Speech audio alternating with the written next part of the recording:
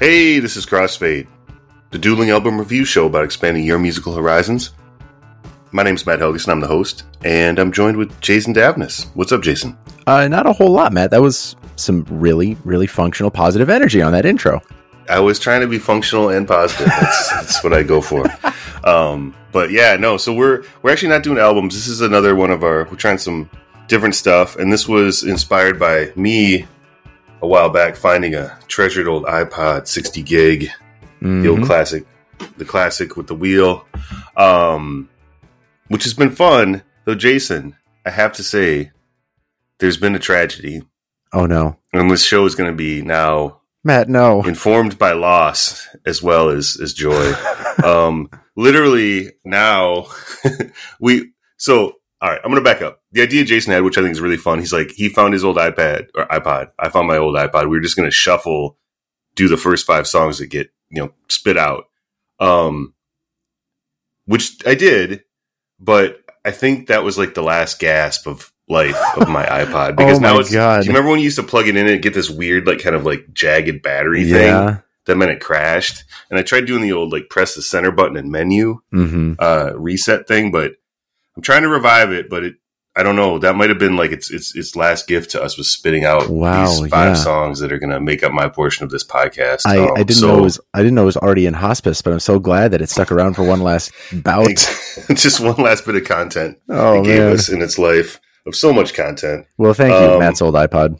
Yeah, but honestly, it'd been in a drawer for probably like a decade at least, and it actually turned on, so it's pretty impressive. I'll put in a 21 gun salute sound effect here. Exactly. RIP. But we're not giving up yet. We're seeing some specialists. They feel like there's some experimental trials, modern medicine. Exactly. So I hope yours is good. But yeah, this should be interesting. This is, man, like if you want to go back to the early 2000s, this is the show for you. It's a very, man, good little time capsule of stuff that I was listening to and Jason was listening to. I felt like mine turned out like pretty representative in a lot of ways of stuff I was listening to. Oddly, I don't know how you feel about yours. We're going to start with Jason's picks. Well, not picks, shuffle. So we're starting off with an artist I'm not familiar with. And it's interesting. You had it billed as Marina and the Diamonds. Better than that. On Spotify now, it's just Marina. So has there been the Diamonds erasure? Is that what's going on? There has been a little bit. It was never like a band project. It was Marina Diamandis is her name. And she went by Marina and the Diamonds as a performing name. And then eventually turns in her career and she started writing and producing her own music, or more of it anyway.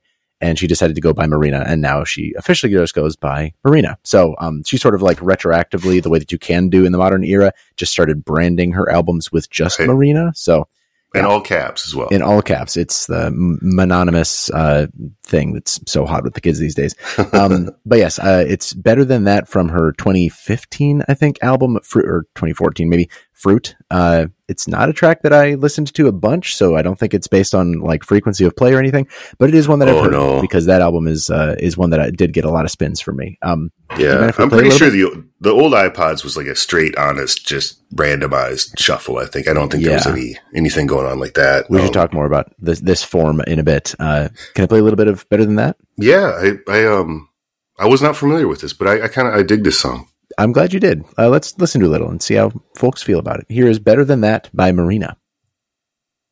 Yeah, just another in a long line of men she screwed. Just another in a long line of men she knew. Oh, yes, she did what she wanted to do. Like all the boys before. Was it reminding me of something?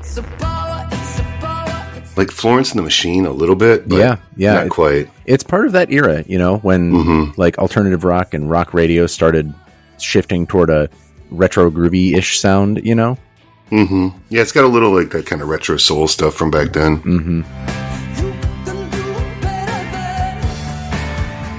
See, the chorus is what makes this song, I think. Yes. See, this is where I got really on board with this song. It's like, this is a nice chorus. Are they still, or she, still a going concern? Like, putting out new stuff? Yeah, I forget her most recent work, but I did see her in 2019. She came by Minneapolis to the Orpheum, which is a weird place to see an artist like that. You sit down in the middle of an auditorium instead of like concert style standing. But anyway, and she played stuff from her as of then recent release. I forget what it was even called, because to be frank, yes, she's still making music and she's still, you know, putting it out and still making music that people are listening to. But she doesn't have the name that she used to have, sort of thing.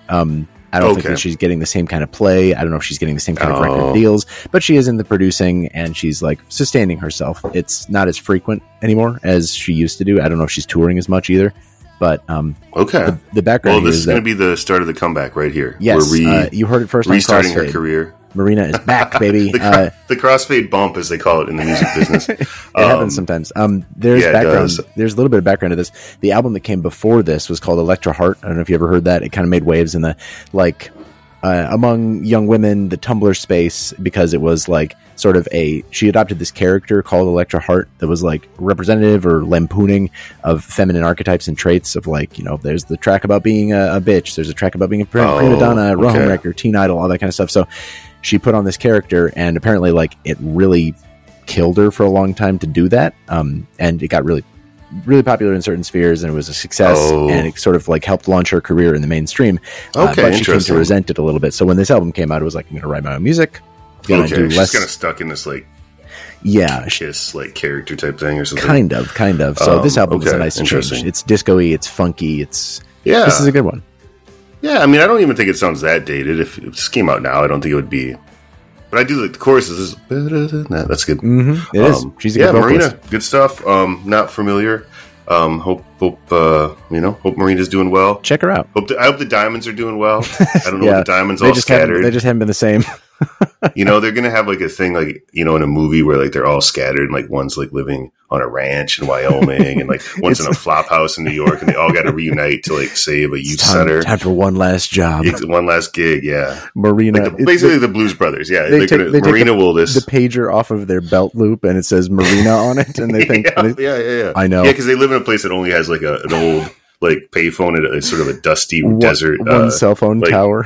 No, like a dusty desert gas station. You know what I mean? Anyway, so that's what the future holds for Marina and the Diamonds. But let's move on to the future of this segment, which is, now this is a band I remember them from back in the day. I like this band, especially. I don't think it was this record, but it was another record in Screaming Females. Mm-hmm. This holds up really well for me. I remember liking them a lot. They recorded with Steve Albini, who's a producer I like a lot. This band was great. It was one of those bands I saw it pop up. I'm like, damn, I remember Screaming Females. And I thought this still sounds awesome to me, this song, Ripe. Okay, here it is.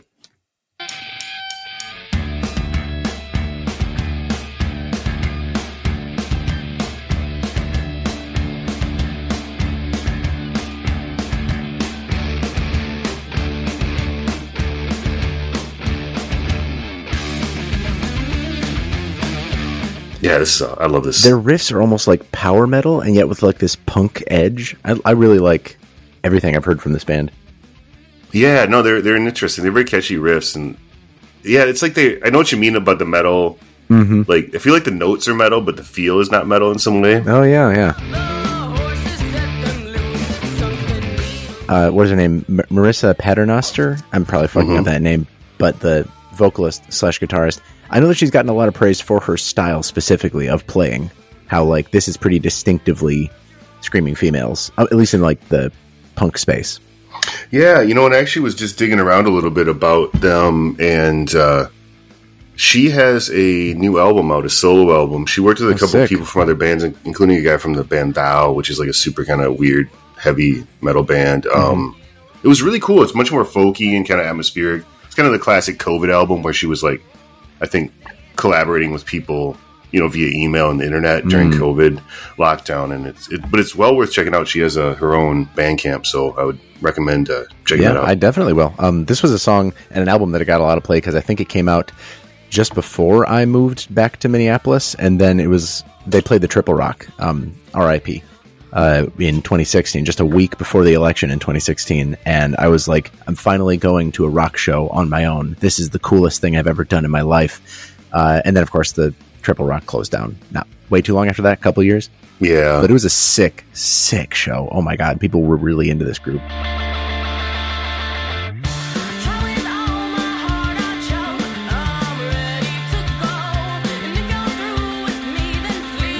Yeah, I like this bridge a lot. Good one. The bass work This is a so good wild. band, man. These guys are really good.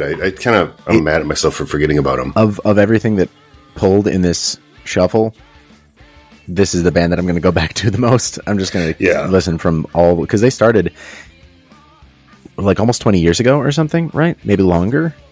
No, wait. No, like 15 years, I think. I think their release was probably 5, 6, something like that. Yeah, that sounds right.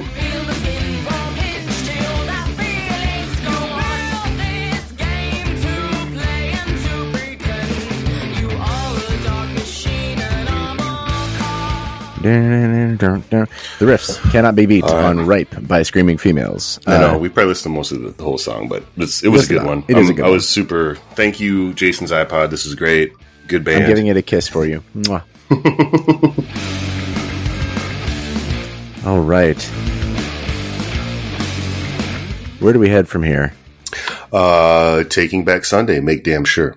All right. And it's one word, 3 caps, make damn sure. Yeah, very 2000s. This is one of those bands I feel like it. Did they have a more popular song than this? Probably. This is kind of the one, honestly. Oh, really? This was their first mainstream hit. I was going to talk a little bit about that. From 2005, I think. This is Make Damn Sure by Taking Back Sunday.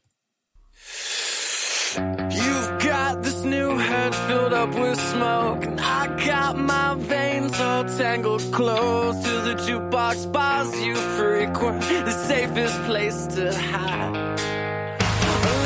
This song has, at least among my generation of like kids who were not popular enough to be cool and not like nerdy enough to fit into that crowd either, kind of just like the emo wannabe kids, like Mr. Brightside levels of cultural saturation this song has. Okay, interesting. It was hugely popular. It's obviously very catchy, pretty emotional. Yeah.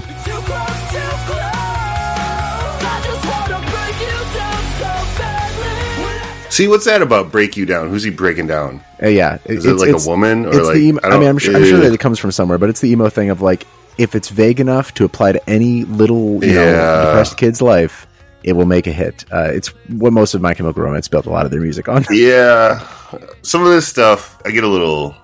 I imagine this. My one would antennas grate. get up a little bit on some of this emo stuff. It feels a little like, I don't know. Do you remember the band Brand New?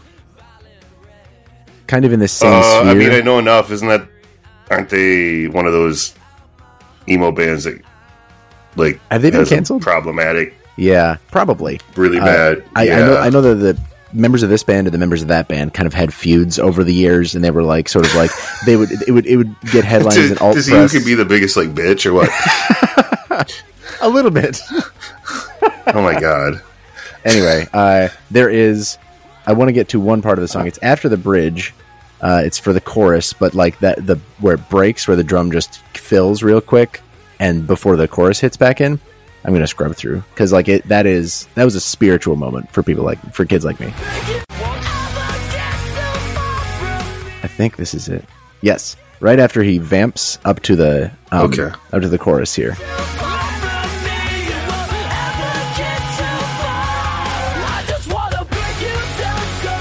It's so in retrospect, it's so artificial sounding. It's so like way too clean to like feel really punk or rock. But that, I promise you, headbangs left and right. Sure. Driving drummers and everything. Yeah, okay. I looked it up. Brand New frontman Jesse Lacey confesses to serial sexual misconduct. Yeah. Well, hopefully that hasn't happened with the guys in Taking Back Sunday. No, yeah, I still enjoyed this song quite a bit. I just remember like Brand New. I was like, yeah. If they raise your hackles, I don't think it's uncommon in the emo field. Unfortunately, it's not. Like, it's like when I hear a black metal dude has some like played at a politically murky like festival in like Poland or something. Or how the like, Mighty Boss Tones guy produced an anti-vax anthem or whatever. Oh, he did? Hear about Really? that? Yeah. Wow. Like soft canceled. They were going to come back and then they just sort of dived back into obscurity again. No, I think they kicked him out though. Oh, did they? They've continued as a band just without him? Yeah. I think he wasn't like the main, he wasn't like Dickie, the main tough guy. I don't know. They just probably grabbed a bouncer from a bar and like Boston, and just like he fit in seamlessly. Taking Back Sunday, like yeah. You don't need to lie. I know you didn't enjoy that song, but yeah, there's just something about some of that emo stuff feels kind of resentful in weird ways. I mean, which is what it's for, put yourself in the mind of a 14-year-old who was 14 in 2007 or whatever, Absolutely, totally. Here's another, and this band, I guess, would be Screamo. Yeah, I guess. I'd properly categorize it as Screamo. Yeah, Scrams. Maybe. Yeah, I mean, they definitely scream and they have emotions. This was a big deal. This band was a big deal for a minute, especially this album, "Burn Piano Island Burn" by the Blood Brothers. Were you a big fan of these guys back in the day? They got a lot of hype back then, for sure. I remember them, like, I wasn't on the beat of music journalism or whatever, so most of what I was listening to was, like, recommended or through forums or whatever. And this was just one that came across my feed from my feed, I say, as if I had a feed when I was, like, 15. But came across, whatever forum board I was trolling. And, I decided I was just going to download 2 of their albums, this and, I forget what else. But this is the one that I actually came back to again and again and again. And this was like, this I think informed a lot of my interest in heavier music later on, because it's very like chaotic. You could almost say there's some like prog metal in here just because of how loud and wild and like switchy it is. But yeah, it is like an exemplary Blood Brothers song. I think it was a real kind of serendipity that it pulled this one. Fucking's Greatest Hits is the title, which is very like, that's a classic kind of that era song title as well. Were you too young for Buddy Head? I guess so. What is that? It was this really like caustic, like kind of punk rock blog. I can't remember the dude's name was Travis, that from was it Dillinger Escape Plan or was it? I don't know. They were like super. Just Blood Brothers reminds me of that era. It was just like they did just a lot of crazy shit. Like not Blood Brothers, but the guy that ran it. Like they played at the Hard Rock in Austin, and he literally like broke the case that had Stevie Ray Vaughan's guitar. Oh my god! And like took it out of the case and like literally was like chased down the street by like a mob of angry like Austonians, But I don't know. It was just this era of that kind of stuff. Just reminds me of like that. Just that acting up, man. It's just music for acting up. Yeah, exactly. So let's play it. Yeah, this is like I forgot what this stuff sounded like. It was kind of funny. Like it's so all over the place. All right, here we go.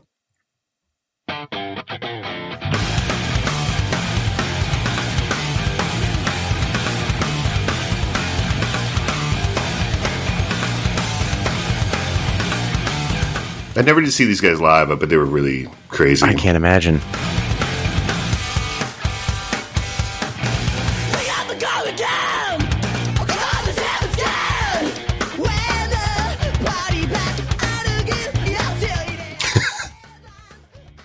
I wonder if they were big fans like at the drive-in, like the guys that became Mars Volta. I didn't pay attention to who was in this band when I was listening to it, years ago.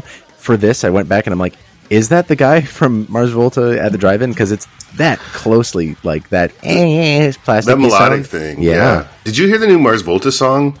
No.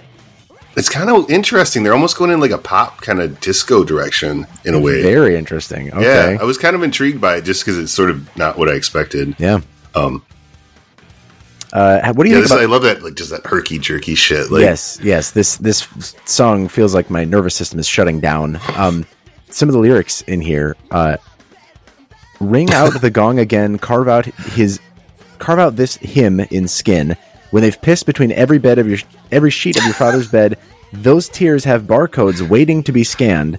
And when they've hurled every gutted couch cushion from the living room to your father's swimming pool, you're bobbing chlorine apples in the broth bucket of envy's gruel."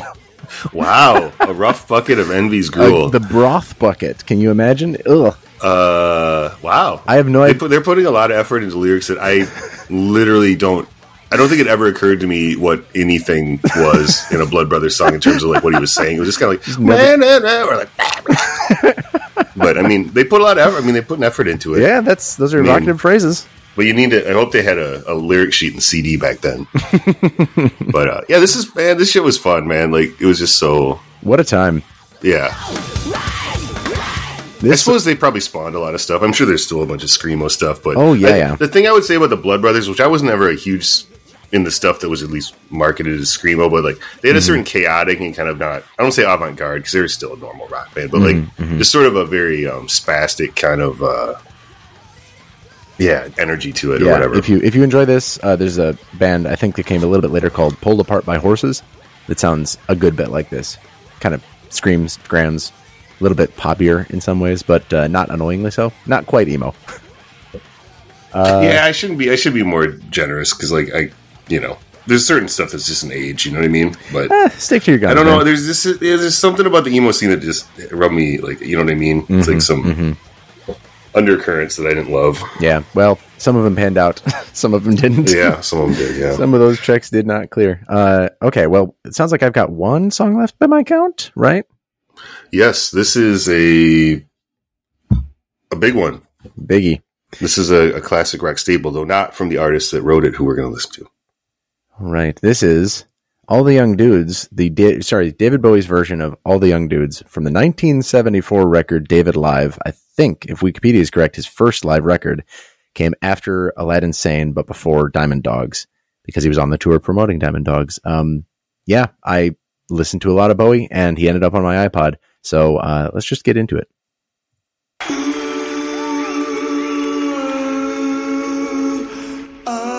Oh, interesting.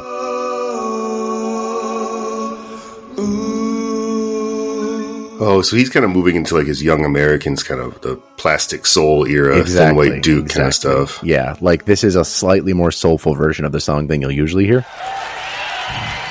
Now,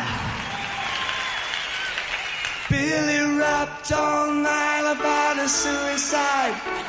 Oh, wow, that's like a doo-wop. Mm-hmm. Oh, that speed jive. Don't want to stay alive when you're 25. Looses, stealing clothes. It sounds, I love this version because it sounds so much more matured. I would have assumed this was being played in like the 80s or 90s, like that he'd been riffing on this song for 20 years. But yeah, this was like almost contemporaneous. Like Mott the Hoople released their version in 1972. Later that year, David Bowie re-recorded his own version, and then by 1974, he's playing it live. Like, he's just completely reclaimed the song. Yeah. It's almost like a Frank Sinatra kind of vibe to it or something. Or like in the verse, now it's getting a little bit more rock. But yeah. By the way, man, like, I still blows my mind he gave this one away. I know. That's like, all I can think about when I was listening to it, is how you mentioned that it was given away in favor of like a far less interesting track on Ziggy Stardust, right? It Ain't Easy. I don't know which one it was subbed out for. Which one? I think you mentioned It Ain't Easy. It Ain't Easy. Ooh, this might be really? my bad recollection, but I think maybe you were like, what if they swapped this one out? And I think what you were saying, now that I remember, is what if they'd taken that song, which is not like distinctly Bowie, and put this one in instead, but he sold this to Mott the Hoople instead. Yeah, I remember that. Yeah, It Ain't Easy's fine, but it's just the only one on Ziggy that feels like kind of could be like any 70s rock band. Right. It's got that It Ain't Easy kind of thing. Good song. It is a good song, but this would have just, I don't know, it just seems like it fit the sort of narrative of like the whole Ziggy Stardust thing well, but. Right. I think you also are, you're vindicated by time, because like it was a Mott the Hoople classic, and then it became a David Bowie classic too, you know, when it was finally re-released. Yeah. Shouts out to Mott the Hoople, though. They're a good band. They had a lot of really good songs, good albums. Mm-hmm. I saw them live one time with about 120 people at the main room at First Avenue. Whoa. Why? It was like people just didn't give a shit, or? I don't know. It was just, I don't know if this wasn't well promoted, or that just, I don't know. Yeah, it was kind of a Spinal Tap-ish moment, but, you know, Ian Hunter gave it his all. It was still fun. Nice. 120 people in the main room, though. It wasn't great. Pitiable. Yeah. I like this, though. This is totally going to like the Young Americans kind of vibe. I love the sax. It's really well mixed too. I'm always surprised recordings in the 60s and 70s that are from like multiple dates or multiple parts of a leg of a tour that all have like really good mixing. Like you can hear the bass melodies in there, you can hear the sax, the vocals of many vocalists. Yeah, no, it's great recording. Dave Live I don't know if I've ever really listened to Dave Live, actually. I should now. I know I hadn't listened to much of it since I put it on this iPod.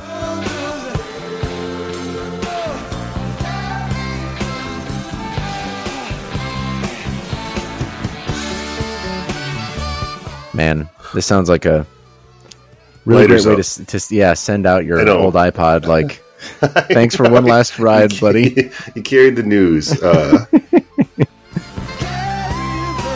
All right. Yeah. This was a good one. It was the long fade.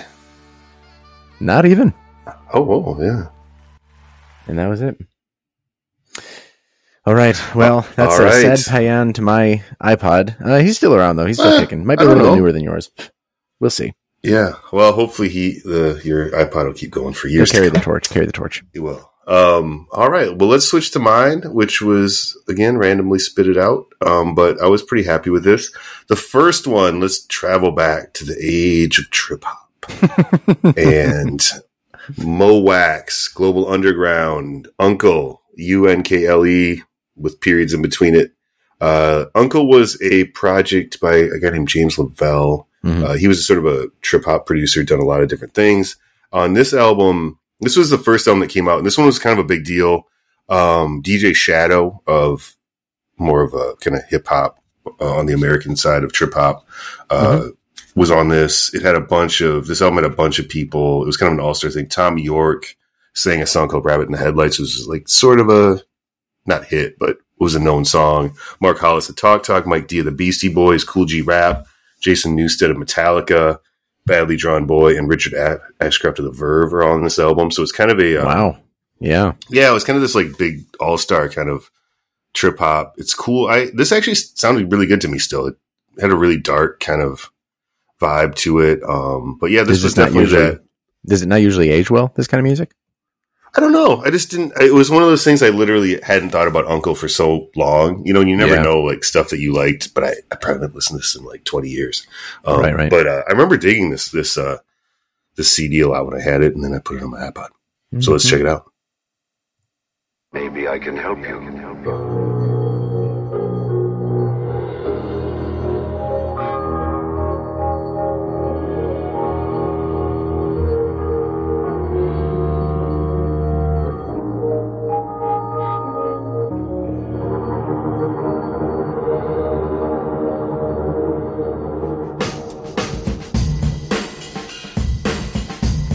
If I didn't know this was part of an electronica group, I'd think this is a Motown song. That drum loop could be, just, you know. I don't know where they got the drums, but most of this, I'd imagine, is pretty sample based. Yeah.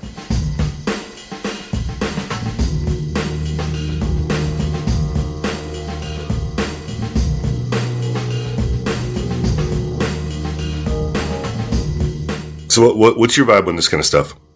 This, I have unfortunately pigeonholed a lot of electronic and trip hop type music into kind of the same rough category as, like, I don't know, we've discussed Amon Tobin on one of our previous episodes. We just got done covering Uyama Hiroto's work with Bijan Stephen. And it's like, I can sort of comfortably put this in the same bucket as that in my brain just because I don't know all the genres as deeply, you know.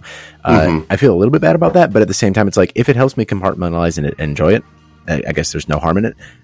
This, the more I listened to it, reminded me, maybe stupidly, of, like, you listen to Khruangbin, right? Like that sort of very, like, floaty, dreamy, funky thing. It reminded me a lot of this. This sounds like Khruangbin from 20 years ago playing a house show, you know?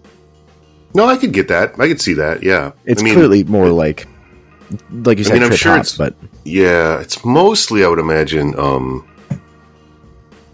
samples probably. But you know, if they're, you know, that kind of Thai funk stuff was pretty popular among samplers for a long time before like Khruangbin kind of is sort of doing a revival kind of thing of that. But right, I mean, this is this dude probably has like literally like 30,000 records or something like that, you know what I mean? So I'm sure he was pulling kind of cool samples from all sorts of stuff. Do you know where he sampled the words or vocals from, or is that original?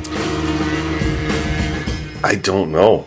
How should you feel when you felt everything you can feel and still feel unreal, is what Genius said is being said. Did Genius say who it was? No, it does not annotate to, like, no. Oh, wait. Maybe I can help you. Okay, weird. Actually, somebody left a comment that says that part of this is from the Star Wars Holiday Special. the phrase "maybe I can help you" that opens the thing. Oh wow! I still have never seen that. I haven't either. I'm on whosampled.com. Oh, they have it there? It's sampled a song called "No Class" by the Other Brothers from '68. Mm-hmm. "Reservation" by Leroy Vinegar with 2 N's. "Pre-Dawn Retrospective Chant" by the Eclectic Mouse from '69. Sounds "Birth" right. by the Jules Blattner Group '71, and then "The Story of the Faithful Wookiee" from the Star Wars Holiday Special '78. So, as I said, when I'm reading off these titles, like, this is a super crate digger, like, beyond belief. I've not heard of any of those groups, and I'm sure they're, super obscure. But yeah, this kind of does fall into, I think. I mean, it's not exactly like Amon Tobin, because I think he was much more, programming and synths, Yes. but Much cleaner. But some of the moods of it are definitely similar, and Yeah, and it's like I say, I'd recommend the album. It has some cool, heavier stuff and some different stuff, some vocals and things. Yeah, it is just a whole area of my musical world that I need to like define a little bit, get a better lay of the land before. I don't negatively judge it for like being in the same box. I just necessarily have to put it in another box to like understand it, I guess. Yeah. It's kind of like you and emo, Exactly. I'm going to check a new box. Now, I mean, listen, man, like, I'm not, I'm not a, Led Zeppelin, one of my favorite bands. We're not model citizens by any stretch of the imagination, but, so it's everyone's probably got their, got their skeletons. Yeah, exactly. Yep. All right, well, let's switch to this one was cool because, man, this one kind of bummed me out because I didn't find it on streaming. And of course I didn't find it on streaming because of the sample clearance issues. But this really brought me back to like kind of the early Wild West of kind of the internet, file sharing in music, when people would just kind of do stuff and then ask for permission later. Basically, this is Rhymefest. He's a rapper out of Chicago. This is Dancing Machine off a mixtape that he did with Mark Ronson, who's a really, now super high powered producer in the music biz. Mm-hmm. He was, did stuff with Amy Winehouse. He just does tons of stuff. Mark Ronson. Mm-hmm. And this was the Man in the Mirror mixtape by Rhymefest. And it was all using like Michael Jackson samples. Wow, that's brave. Yeah, well, that was in the era of like, remember like MP3 blogs and stuff, and like, so stuff would just get out there, and then I'm sure it got shut down by the estate at some point, but you can still find it. It's still on, you find it out there on SoundCloud or YouTube or whatever. But Rhymefest is an interesting dude. From Chicago, he's still around. He still makes record. I've always really liked him. When you listen to him, it's important when people talk about Kanye West and his evolution as like sort of an artiste or whatever he's become, or charlatan or whatever you want to say. Some people call him a charlatan. At one point, he was actually a really great hip hop artist and producer. But a lot of his evolution though is also like who his like ghostwriters are, because he's always used a ton of ghostwriters. And if you kind of think about the old school, like, the old Kanye, Chop Up the Soul Kanye, Rhymefest was definitely one of his main writers on, I'm sure stuff like Gold Digger or that kind of era stuff. And then eventually they had some sort of falling out. But you can kind of hear, I don't know, just listen to it with Kanye in mind. And sort of it was a little bit more like when he had a little more of a sense of humor, and kind of, I think that came from Rhymefest a bit. But this is just a fun track, based on a classic Jackson 5 song. Great rhythm. This is Dancing Machine by Rhymefest. Break it down, come on.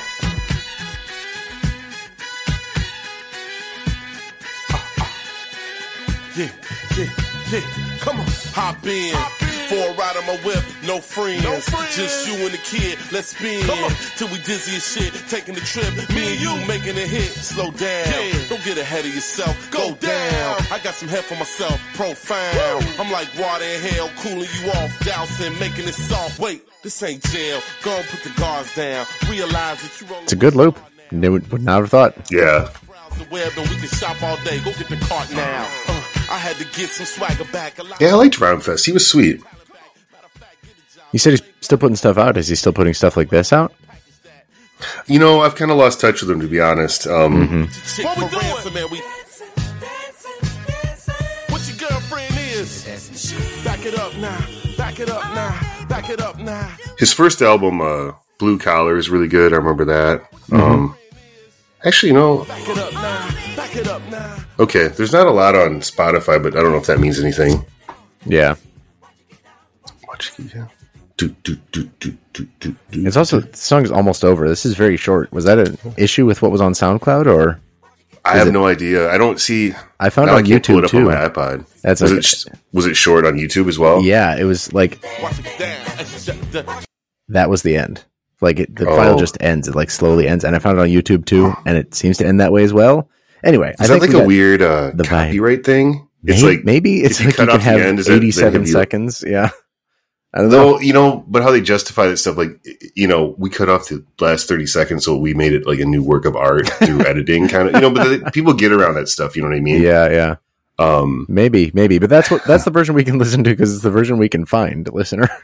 Yeah. So what was your take on Rhymefest? That was really fun. I don't know Kanye well enough to compare like you were, but I did enjoy that. That's a really good energy to that. Anytime you find like a really good funk or soul sample and turn it into hip hop, does not matter that it's hip hop. I'm into it. Like I'm still not the biggest rap or hip hop guy. I just don't know it as well.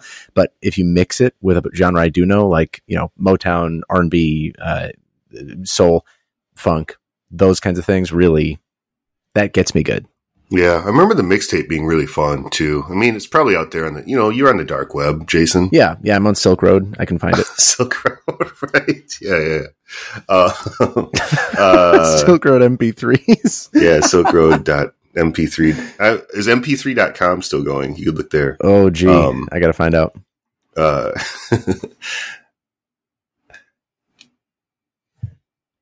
mp3.com. This is gripping podcasting, by the way, looking up websites live. My computer's going really slowly because it's trying to run so many things. We'll just assume it's great. It's now like a BuzzFeed, like... Oh, man. Yeah, just like nostalgia. Petticoat Junction quiz. How much do you know about... the mighty have fallen. Whoa, should we read 31 very, very strange facts about Seinfeld? Oof. So many. Anyway. Well, we'll just have to get it on cdbaby.com instead. Neil Young. Neil Young's our next one. This is White Line. So with all Neil songs, there's a certain amount of like a detective trail with it. Neil was just extraordinarily productive in the 1970s. I mean, I'd say as productive as any songwriter probably of all time. White Line was a song this is from a bootleg that was circulated under the name the Joel Bernstein tapes, who was a kind of a photographer, kind of weird guy that was in Neil's orbit that taped a bunch of shows in the mid 70s. It actually saw its official release.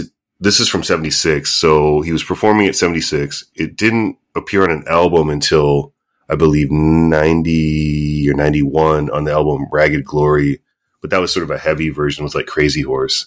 And then more recently we got so then this version was officially released under the name Songs for Judy, which was sort of a official collection of the Bernstein tapes.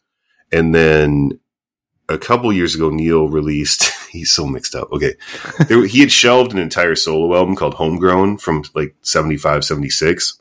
Okay. And there's the acoustic studio version eventually surfaced on Homegrown. So, that's pretty common for Neil. Like he tends to either like stuff leaks out on live bootlegs or he reworks them years later, goes back to it. It's, really, kind of complicated how he works like that. So yeah, in any case, this is available on Songs for Judy, not on Spotify because Neil, kind of pulled it over the Joe Rogan stuff.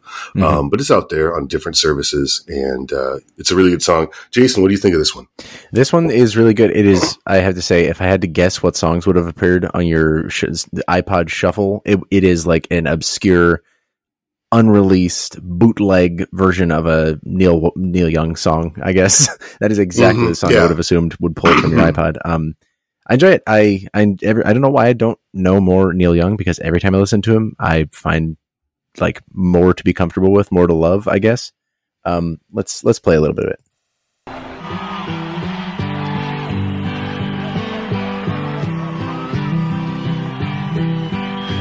I think his like country leaning is what sort of put me off from listening to him when I was younger. Oh, sure. Yeah, definitely. I mean, Harvest was the one that everyone kind of got played a lot. My love And this wouldn't have been out of place on Harvest, really. Mm-hmm. Some things that I never would have guessed. Well, I've been down, but I'm coming back up again. And I'm rolling down the open road where my Man, his performance. Neil's always on. Yeah. Yeah. He's always on the road, lonely, rolling down the road, you know? I don't know. Neil just kind of, I don't know. It's hard for me to articulate what I love about Neil so much. Like, Yeah, I wish maybe we should just have a whole Neil Young episode where you can just go the fuck off. Because, like, I've talked to you about him before and you've sort of elucidated what it is, you know, that sticks with you. But I feel like you could talk for a long, long time about Neil. yeah. There's something sort of like, he makes kind of like trite lines seem kind of like powerful in some way, you know, and I don't really know why that is. Yeah, actually that's a good idea. I have a good idea for a guest for that one as well. Heck so yeah. let's shelve that idea. Will do. But yeah, he just has a sort of mournful quality that's kind of like he's so good at kind of conjuring that sort of like, you know, lonely feeling, I guess. Yeah. I mean, the song that I know probably best from him is Helpless, because he performed it with The Last Waltz at the band's last show, or quote unquote last show. Right. And yeah, like some of these lyrics, very pastoral. Blue windows behind the stars, yellow moon on the rise, big birds flying across the sky, throwing shadows on our eyes. Like, in the mouth of a lesser singer, like you said, be a little trite, be a little whatever, but he imbues it with like kind of this very homey, very like weak quality, I think. Like, he's not singing, belting, right? No. I think that's one of the reasons his voice has held up much better than any of his contemporaries as well. That's a good point. I never like, thought about he's that. lost some of it, but you hear a new Neil Young record, and it's like it sounds like Neil still, you know. But yeah, this has always been a favorite kind of, you know, deep cut. Now it's a little easier to access, thankfully, but Yeah. I think at this time it, you know, was pretty unreleased. Yeah. Tough to get. That was the end of the MP3. So, which one do you want to go to next of your remaining two? Let's do the Flaming Stars. Okay. This was another band that I kind of forgot about, and then I was like, oh, I did like this band. Okay, here we go. They're a long-running English garage band, or kind of garage. Nice. Well, this one surprised me because I actually liked it quite a bit. Here is the Flaming Stars with 10 Feet Tall.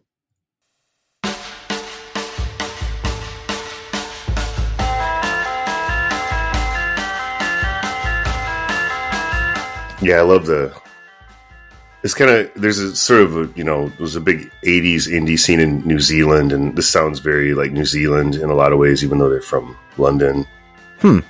Now, is it the like lightness and poppiness of it that you say is a New Zealand vibe? Yeah, and that kind of that Farfisa kind of organ thing, and just the real simplicity of it, and kind of an almost naive kind of thing. But I love that, just a... Yeah, it gives me like, it's not, I'm going to raise some hackles when I say it, but it reminds me of when we were talking about Wilco, another band that I don't know as well as I should. Like, just simple lines that build and like end up making this tapestry of sound that is really, and his vocals. 10 feet tall. It's almost talk music. I love that. Yeah, super British. Yeah, I think in my notes, he sings very Britishly while the band kind of builds to a fever pitch, he's just, I don't know, just in a chat, you know. Yeah, she sings very Britishly.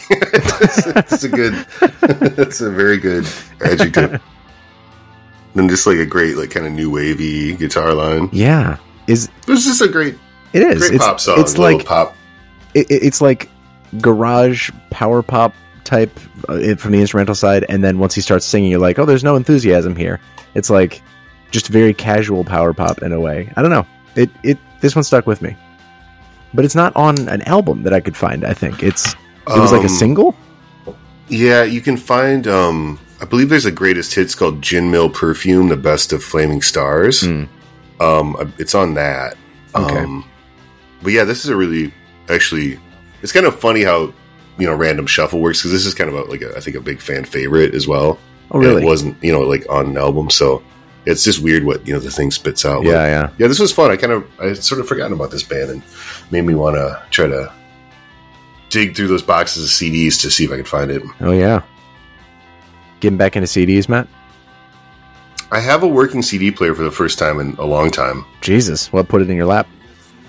I just was like, I don't know. There's certain things now with vinyl is getting so expensive. Mm-hmm. Like new vinyl, and sometimes I'm just like, Jesus Christ. Yeah, like, I went to a new record store here in Minneapolis with a couple of friends this past weekend. I bought 4 records, I think, and left with like an $85 bill. It was fucking nuts. What store? Disco Death. Oh yeah, in Uptown, right behind. Yeah, 26th and something. How was that?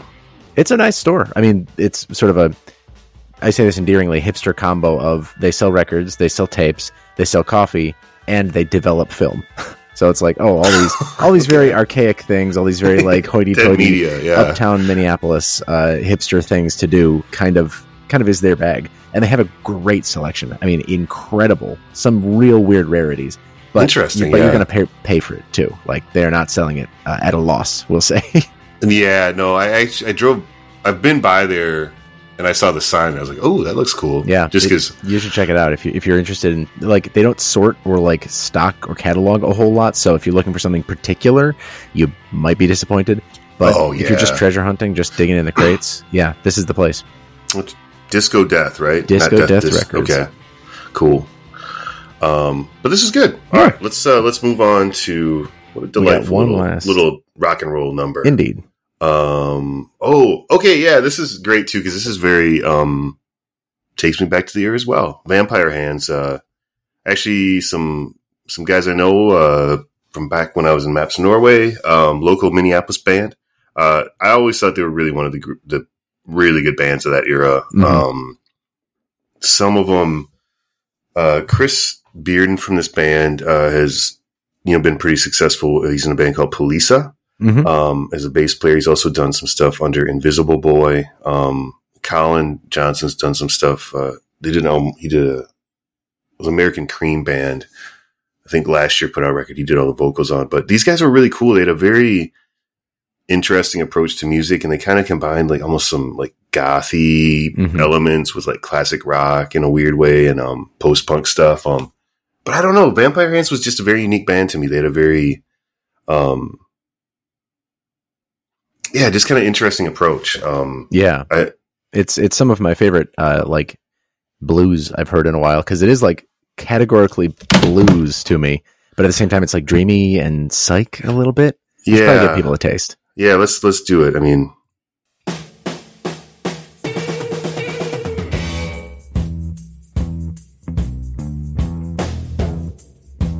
they were one of the only bands I ever thought really had the guts to be influenced by the Doors a little bit. Ooh. Because liking the Doors takes courage, people. It's not for everyone. Not for the faint of heart. But some of us are made of sterner stuff. But yeah, no, I love it. And this is Chris on vocals. He has this kind of awesome like falsetto. There was, multiple people would sing. Mm-hmm. And Colin, who's also a singer, he played kind of a floor tom and did a lot of like kind of rim shots on the floor tom. Oh, sick. Just sort of self-standing floor tom. Nice. Are these guys still playing around in the cities? No. I don't know when Vampire Hands broke up. Probably like a decade ago or something. Some of them, I don't think Colin doesn't live here anymore. But their albums are worth checking out. There's another one, Hannah in the Mansion, that's really great. This is off of Me and You, Cherry Red. They really evolved over time into like different interesting places. And the other interesting thing I noticed on Spotify is there's that whole weird like you get picked up by something.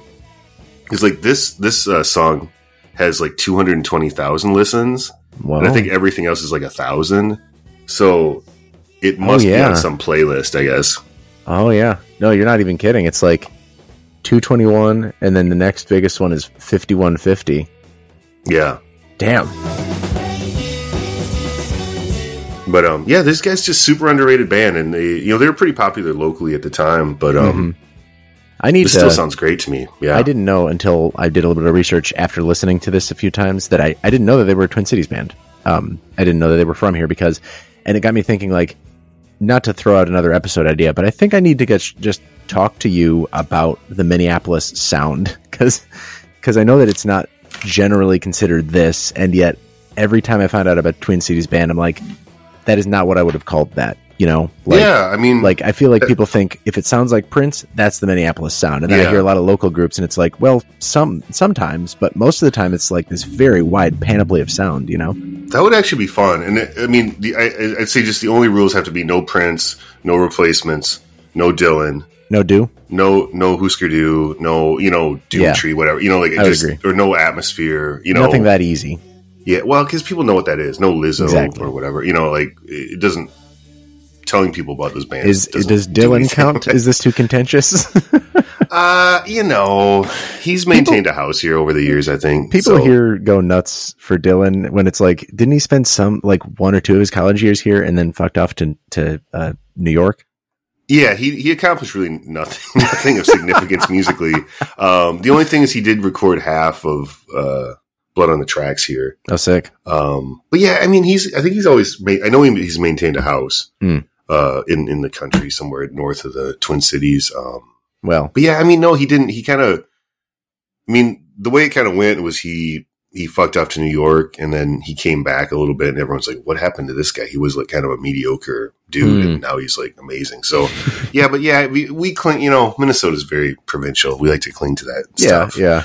I certainly wouldn't say he's like, you know, Prince obviously was like here. Yes, he had Paisley Park here. He was like, part of the community, was, you know, a big sports fan of Minnesota teams. So like Prince, I see as like, you know, being of Minnesota in a much more favorite real son. way. Exactly. Yeah, exactly. So, too easy. He's not on our Minneapolis Sound episode. Forthcoming. Keep an eye out, listeners. Ear out. Keep an ear out. Keep an eye out for something you'll listen to. Yeah. Did I miss any? Did we cover all of your songs too?